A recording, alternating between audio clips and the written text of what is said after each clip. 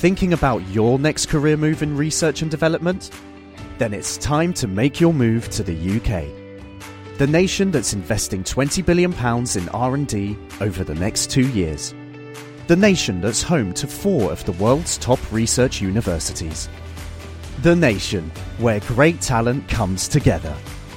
Visit gov.uk/great talent to see how you can work, live and move to the UK. Question of the week from the Naked Scientists. Hello and welcome to Question of the Week from the Naked Scientists with me, Diana O'Carroll. This week, why is breakfast always such a noisy affair? Asks David. Hi Naked Scientists, could you please tell me what's happening when you hear the snap, crackle and pop with Rice Krispies? Thank you. So what is going on in the breakfast bowl? Hi, my name's Paul Wheeler and I work for Kellogg's. It's actually a really simple process. It's got a lot to do with compression. What we do is we take little grains of rice, we soak them in water, add our secret ingredient to it, and then we cook the rice at a really high temperature. What happens then is the rice puffs up and little air pockets form inside the grains of rice.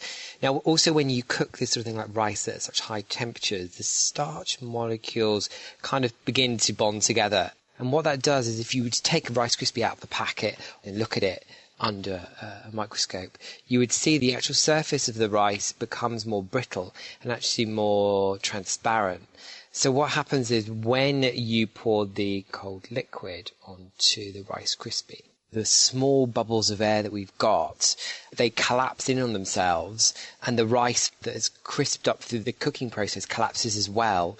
And that's where you get the sound effect from that your listeners will hear when they pour the milk on the cereal. It's a really, really simple process. And actually, if people look at the surface of the milk when that's happening, they can actually see the air bubbles actually rise up and appear. Heating the rice creates super brittle bubbles. It's just the simple pressure of milk that causes them to shatter and let the gas inside escape. They say a good cereal is good for your heart, but what about pacemakers? Hello, my name is Xavier Merrill Oliver from India. My question is, how does an artificial pacemaker know how fast the heart should beat? How does a pacemaker know to keep in step with your exercise? Help us answer this next question of the week by writing the answer on our forum. You can do that at thenakedscientist.com/forum. Just sign in and write your thoughts, or you can email us, and that's chris@thenakedscientists.com. Question of the Week is part of the Naked Scientists podcast and supported by the EPSRC, the Wellcome Trust and UK Fast. Look us up online at nakedscientists.com.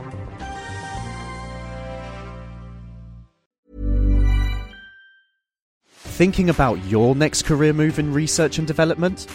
Then it's time to make your move to the UK. The nation that's investing £20 billion in R&D over the next 2 years. The nation that's home to 4 of the world's top research universities. The nation where great talent comes together. Visit gov.uk/great talent to see how you can work, live and move to the UK.